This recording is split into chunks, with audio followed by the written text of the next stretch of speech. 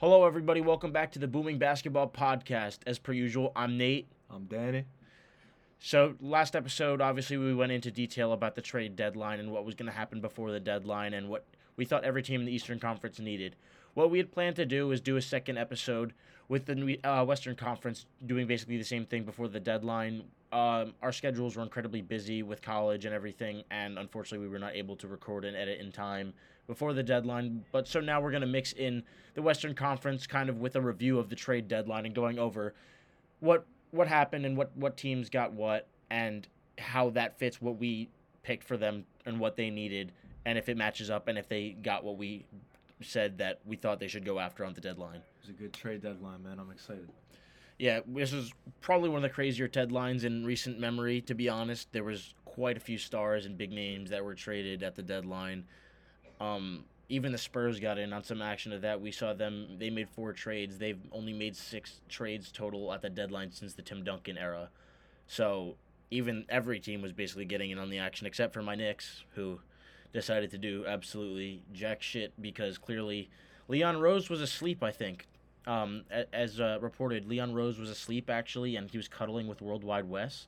And they actually just fell asleep watching a movie and cuddling, and that's why the Knicks made no trades. Oh, well, don't worry. I'm actually with you. We made a blockbuster deal for KZ Okpala. Yeah, if you guys don't know, or if Danny hasn't said before, Danny's a big Thunder fan, so he's not a Knicks fan with me, but both of our teams right now are pretty dog shit. We saw the other night the Knicks blow a 23-point lead in the fourth quarter to the Portland Trailblazers. That was miserable. I don't have much hope left for the Knicks this season. Hey, what I will say, I'm sure that I have more fun watching Thunder games than you have fun watching Knicks games. Yeah. Yeah. Especially, we've seen Emmanuel quickly. He's shooting about 28% from the field in his past 17 games. That's garbage. And he's supposed to be one of our best young players. At least Quentin Grimes is looking good. He does look good. But let's start it off by talking about, obviously, the big trade that went down that everyone's been talking about, that's been everywhere. James Harden for Ben Simmons. I think that this trade was positive for both teams because the Sixers weren't getting anything out of Simmons. They were getting no value out of Simmons being on their team. And I think that Philly with the acquisition of Harden, obviously Harden and Embiid are going to be ridiculous together. There's no doubt about it in my mind. Yeah, that you could probably argue now that might be the best duo in the league if they pair well together.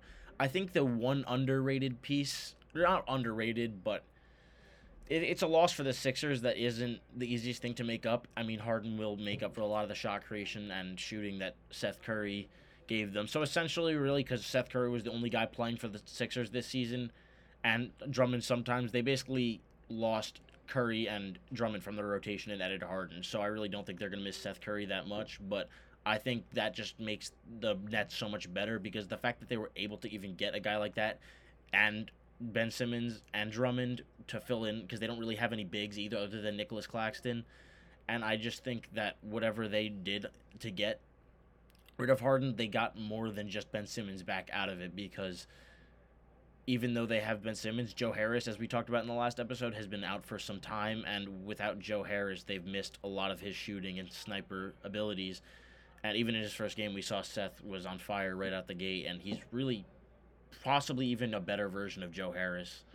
Listen, I'm not going to say that we called it, but I'm just saying last episode we did say that the biggest thing that the Nets needed to look for was a replacement for Joe Harris. Yeah, I think, honestly, a lot of the things we talked about in the last video and the things we had written down about the Western Conference were honestly, some of the things that ended up happening.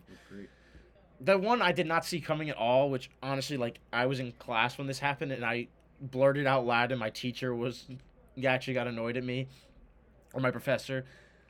Yeah, Porzingis to the Wizards was just weird. I didn't expect it. I don't think Mavs fans are happy about it, even though they aren't crazy about Porzingis at times. And I actually looked into it. Luka averages severely better numbers when playing with Porzingis than without, which was honestly a surprise to me. But we'll see how Luka gets on. Right now, he's been going on a tear. He just dropped 50 the other day. But getting only Spencer Dinwiddie and Davis Bertans back for a guy that is a borderline all-star, I don't really know what it acquires for them. Do you what does this accomplish for the team? I don't know. Because I hate Davis Bertans' contract. I don't like it. I think it is if I were to play 2K my league, That's one of the Davis Bertans is one of the contracts that I would not get rid want of. on my Yeah, team. Bertrand's contract is not great, but he has been good in the past, and he actually did say that he's so glad that he's out of Washington because they weren't an actual team. He said basically at the beginning of the season they were all getting along when they were winning, and then all of a sudden just egos started coming in saying I want the ball, I want minutes and whatnot. And even though Bertrand hasn't been good shooting the ball, I think just a new start for him and being able to get passes from Luka is gonna make him better. But still, I feel like maybe Porzingis' value is really down because as Tim Legler said the other day on TV, he's the unicorn because of his skill set, but also because of the fact that you rarely see him. So, I mean, if that's really all his value was and they just wanted to get rid of him, I guess maybe they got what they wanted, but I just don't really understand the point of this trade. I don't think it accomplishes anything for them, and they get older. Yeah, they did get older, but I mean, we'll just see how Luka plays with these guys. I don't know. I mean, like you said, he's been on a tear recently, so. Another one of the big trades we talked about potentially happening last week's episode is Tyrese Halliburton getting moved, even though I think me and Danny both expected the guy getting moved, if anyone, was going to be De'Aaron Fox, and it seemed like Halliburton was untouchable, but I guess not because now he's on the Pacers. I just don't understand the trade for the Kings at all. I think maybe right now seeing them play a little bit has made I think the trade a little better because Sabonis has looked really good with the Kings and their offense has been much more fluid and Fox has been playing better too because of it. But at the same time, I don't understand getting rid of a guy who has spent just a year and a half with your team for a guy who's been there for multiple years who hasn't had success. And when Tyrese Halliburton has been playing the best basketball of his career and Fox has been playing some of the worst worst of his career in recent memory. But there's just a lot of bad contracts in this trade, I feel like. Yeah. Like Tristan Thompson's not worth $10 million, Buddy Hield's not worth $22 million. The thing with the Pacers is I think they get rid of Sabonis, obviously, and they get Halliburton back. But also getting Buddy Hield and Tristan Thompson are two not great contracts. And I think getting rid of Sabonis, they clearly want to rebuild more. And adding a guy like Hield is just going to unnecessarily add wins. And especially when I don't think he's going to be a part of their future on the team because he is older. I mean, ever since they've brought Halliburton in, like, the Pacers have been a lot more fun to watch. I'm not going to lie. Yeah, Halliburton's continued his great play from Sacramento in his first two games with Indiana. Just played again tonight, had a really good game. Yeah, Buddy Hield also popped off tonight. Yeah, Buddy Hield had 36. But back to the point I was making about Buddy Hield, like 36 points tonight. Do they necessarily want that? Because I feel like at this point they should almost just be playing the young guys and be going for a higher draft pick because Malcolm Brogdon's been out for a significant part of the season and he's going to probably continue to miss some time. And yeah, Buddy Hield's a good player and he's going to add wins to a team, but I don't know if the Pacers are a team that wants to add unnecessary wins right now when they could be getting a higher draft pick because they don't really have a star to build around at the moment. They have some nice young pieces. Chris Duarte's not bad. Malcolm Brogdon's older, but he's still very good, obviously. We'll see what they do with him in the offseason. Buddy Hield's not young, but Halliburton is the only real potential star they have to build around. So I think another high draft pick would potentially be great for them to add. It definitely is a good enough team to win games, I think. But at the same time, I feel like it's also just too late. Yeah, and your goal at the end of the day isn't going to be to make the play-in tournament. Yeah. And I don't think the Pacers are a bad organization. I think they're decently run, and I don't think their goal is to just try to make the play-in tournament as it were someone with like the Kings that they just traded with is desperately trying to make a run for a play-in tournament spot when it won't really do anything for them. Sabonis, I think Sabonis fits kind of good in Sacramento, but I just don't think it really does anything. It doesn't make them very much better. And, yeah, we saw them also trade Marvin Bagley to Detroit. I think that was also a good pickup for Detroit. They barely gave up anything for him. It didn't cost them anything, low risk, high reward, and I think Bagley needs a fresh start. But we see this. The Kings have these young players and these young bigs, and then they trade for one, and they trade one of their young guards, which I just don't understand. Yeah, I just think Halliburton should have been untouchable. That's basically the gist of it. But if Sabonis works out in Sacramento, then he works out. He's looked good so far, but I don't think this makes them any more of a contender or a threat in the West than they were before. So another trade that involved the Pacers was the Ricky Rubio for Karis LeVert trade, which I really like for the Cavs. I really like it. I honestly don't even mind it for either team because I think getting a getting a first round draft pick for LeVert isn't bad as it is. They get Rubio, who's an expiring contract, so they get a salary dump there, free up about $17 million in cap space, and then on top of that, they got 2 second rounders. So I mean, Levert isn't one of their biggest assets, and they still have more assets they can trade, such as Malcolm Brogdon and T.J. Warren when he eventually comes back.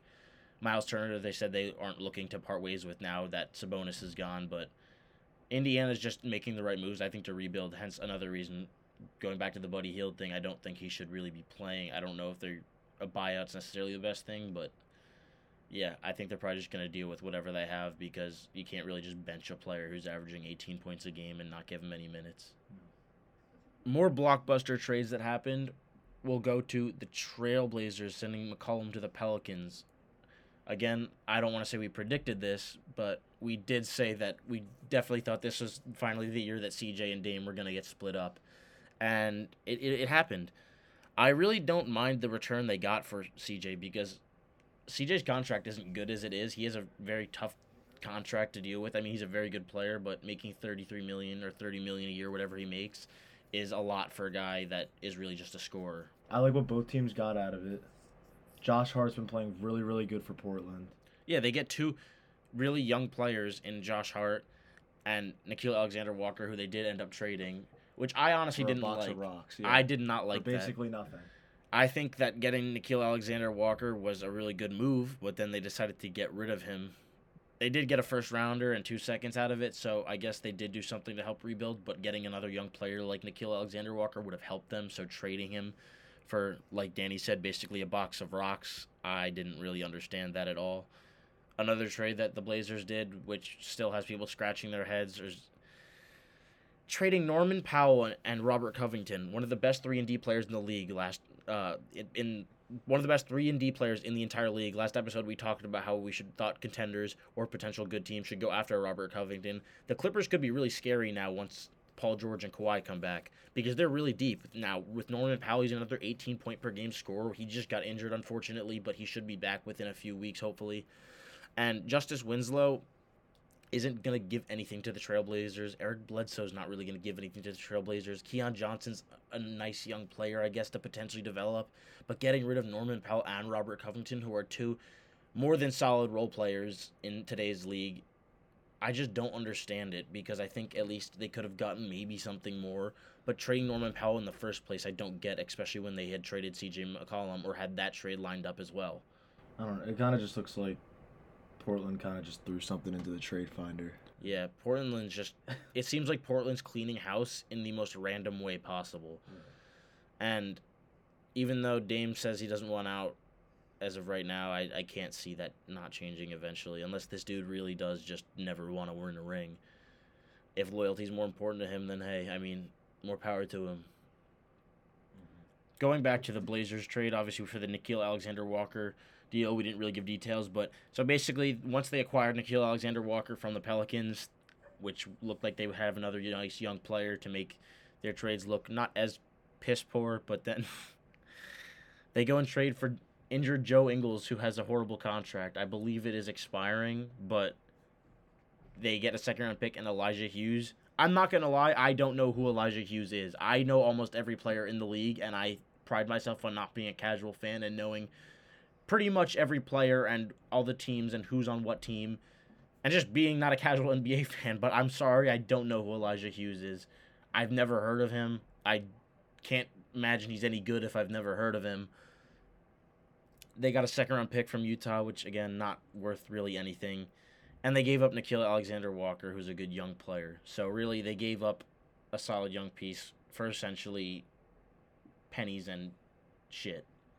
Yeah, 3-point-per-game scorer. One of the teams we talked about last week was the Hornets and how they needed a rim protector or a rebounder or just an interior force. They didn't do exactly that because Montrezl Harrell isn't exactly a shot blocker or rim protector. But they essentially got a nice interior big who can really help out their interior scoring, which is one of their weak points because they're more of a three-point shooting team. They're one of the best three-point shooting teams in the league. But adding Montrezl Harrell to a pick and roll with LaMelo Ball could be scary. He's one of the most efficient finishers in the league. He shoots 47% on his floaters as a big man, which is incredibly good. I don't think they gave up really anything too crazy either. They gave up a second-round pick, Vernon Carey Jr., who's a young player that doesn't get any minutes, and Ish Smith, who again doesn't really get many minutes. What I really like about this for the Hornets is it just gives their offense more versatility, and I think Montrezl Harrell and LaMelo Ball pick and rolls could be really scary. I don't know what you have to think about that, Danny, but I think that could be one of the better pick and roll combos in the entire league because there's one thing Montrezl Harrell does at an elite level, and it's score the ball inside. Yeah, I agree. Charlotte basically just gave up two players that they don't really need. You know, they don't need Ish Smith and Vernon Carey, and they gave up that second round pick, but they got Montrezl Harrell in return, which just gives LaMelo a good dish guy. If he drives to the basket, good dish inside guy, good pick and roll guy, like Nate said. It gives them another piece to their roster. I mean, they're already decently deep, but it just gives them another piece to their rotation while not really giving up one of their rotational pieces. Going on to some lesser big name trades, that's really all we had for like the big name trades, but there were still some other deals that are kind of significant. There was a 4-team trade between the Bucks, Clippers, Kings, and Pistons. That was the trade we talked about that Marvin Bagley got sent to Detroit in. What do you think about Marvin Bagley getting a fresh start in Detroit? Do you think that he's actually going to make something of this? Do you think has potential to fulfill his potential really as a number 2 pick? I am a big believer in Marvin Bagley to rejuvenate his career with Cade Cunningham. Yeah, I think that's a really, really good place for him to go, especially when Detroit doesn't really have many other options, and Bagley's going to be able to just play the type of basketball that he wants to play. He's not going to be forced into some system like he was in Sacramento, where they wanted him to be a stretch 5. I don't know what the hell Sacramento did with him, but I don't think that a lot of Marvin Bagley's early career struggles can be attributed to his own fault, because I think a lot of it is really due to just a poor situation, and we've seen that happen with a bunch of other guys. We saw it happen with Chauncey Billups most notably early in his career. He struggled early on with the Celtics and a few other teams, and then found his footing with Detroit. But in this deal, the Bucks get Serge Ibaka and 2 second-round picks from the Clippers, which I think is a really solid pickup for the Bucks, especially since they cut DeMarcus Cousins a while back. Brook Lopez is still not healthy from injury. He played a whopping half a game this season. He got injured in the first game of the year. But Serge Ibaka is a really solid backup big man, especially a guy who can stretch the floor next to Giannis. The Clippers get Rodney Hood, Semi Ojeleye, and Vanja Markovic, the best player of all time. But the Clippers didn't get anything notable out of it, really. The Kings got DiVincenzo and Josh Jackson and Trey Lyles. If that means anything, maybe Dante DiVincenzo could be a nice piece for them off the bench. He's going to be one of Sacramento's already 1,000 guards that they have. But definitely think that Detroit and Milwaukee were the biggest winners. Yeah, Detroit and Milwaukee were the ones that actually got pieces for their team. I don't think this trade does anything really for the Clippers or the Kings. The Kings get a second rounder, but the Kings will probably trade that for fucking cash. I think that is probably the best trade that the Pistons were set up to make. Yeah, honestly, the Pistons couldn't make any moves really, and they got something. They got a young piece to match with Cade. Yeah, like you said, low risk, high reward. Yep, they don't give up much, and Bagley still, I think, has, if not all-star potential, borderline, because I see him in certain games where he looks not unstoppable, but he's one of the best low-post players in the league, and if he can get to a team where he can do what he's meant to do and what he does best, then I think he has a really strong chance of succeeding and at least fulfilling some of his potential, because right now he hasn't really filled any of it. One of the things we talked about last week was the Celtics needing a point guard, a playmaking point guard, just something that wasn't Dennis Schroeder. And we saw them get rid of Dennis Schroeder in a trade to get Daniel Tice back, which I honestly don't mind, because that just means no more minutes for Enes Freedom, who's now probably going to be out of the league for good. I honestly assume he's... What is Enes Kanter going to bring to any... No, please tell me. What is Enes Kanter going to bring to an NBA team? I'm just saying Tristan Thompson has a job. Tristan Thompson plays defense and will at least hustle. Enes Freedom just gets lost on screens and fucking grabs offensive rebounds and then puts up 10 shots and gets every single one of them back, and then gets burnt on defense as soon as he makes a shot. I don't know. Just think of he's not somebody that you would expect to see on the free agent market. He'll find a home. Kind of, but also not really, because I feel like he's more of a distraction than he's worth as a basketball player right now. He doesn't do jack shit. He can't defend a traffic cone. Yeah, I know he can't. But back to the Celtics. Yeah, they traded for Daniel Tice. I like that move. It gives them another big man. They don't really have any solid big men. Al Horford's old as shit. Um, but they got rid of Dennis Schroeder, who looked like also dog shit in his debut with Houston. But they landed Derek White for Josh Richardson as well. But they did trade a first rounder that's protected. They also got rid of Romeo Langford. That was one of the forced trades that the Spurs made this deadline. But I think Derek White's honestly a guy that could be really good, especially in a bigger role. He was expected to have a bigger role with San Antonio. He had a really big playoff run the other year. But with Derek White, I think he just needed to be separated from DeJounte Murray. And I don't think he's going to be as good as DeJounte Murray, but I honestly am very high on Derek White. I think he could be at least a very solid starting point guard in the league. It at least changes something up and gives them a better playmaker than Dennis Schroeder is, as well as a better defender. He defends the ball, so a backcourt of Derek White and Marcus Smart could actually be very good defensively, and the Celtics have been figuring it out a lot more recently. Is it just me or did they give up like a lot? I honestly really think that Boston gave up a lot more than they had to in that trade, dude. 2 first-round picks, Romeo Langford, Josh Richardson, and a second is kind of crazy. You know, now that you do say it, that's a lot for a player who hasn't produced as well as he has in the seasons past.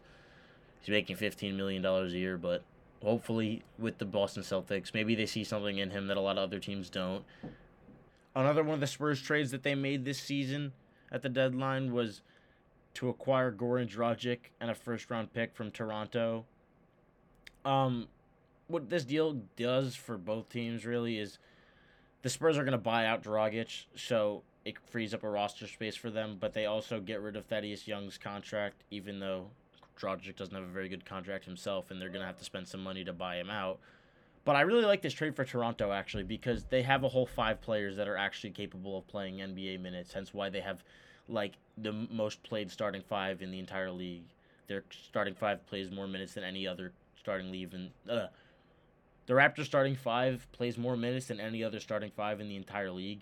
Getting Thaddeus Young, who isn't a great player, but he can be a solid player and glue guy off the bench to at least give them some more depth and give their starters a rest. They don't have any great bigs, and Thaddeus Young does have the ability to play that center position. So if they do need some more strength in there, when they have Chris Boucher, who is as defined as a 13-year-old, Thaddeus Young could do a job there. But they also land Drew Eubanks as well as a second-round pick. I don't see this doing much for them, but I don't know. I don't hate the move for Toronto. I think that it's not bad getting Thaddeus Young. What do you think about Thaddeus Young on the Raptors? Don't really have an opinion, honestly. I like the Spurs in the trade getting the first round pick from it, but other than that, I don't know. It's not a very big trade, and honestly, getting a first round pick for Thaddeus Young is a W in itself. Continuing with the small trades, we have another one with the Suns and the Pacers. This is one that isn't a huge trade, but it's one I actually really like for both teams, to be honest.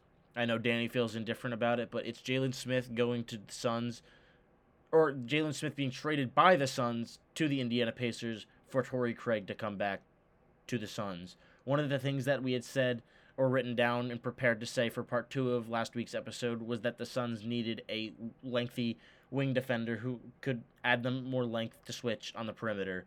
They have Mikal Bridges and Jay Crowder, but outside of that, they don't have as much depth defensively as they do offensively. JaVale McGee's obviously center, but just getting Torrey Craig for a guy who has been pretty much underwhelming for the start of his career in Jalen Smith. He's shown a little bit of promise this year, so for the Pacers, again, who are trying to rebuild, I don't mind it at all because Torrey Craig really doesn't offer them anything significant. He's more of a guy that you want on a contending team. So just having a guy that's familiar with the system and a guy that can hit shots and play defense, I think for the Suns can't hurt, especially when they give up a second-round pick and a guy that doesn't play too much.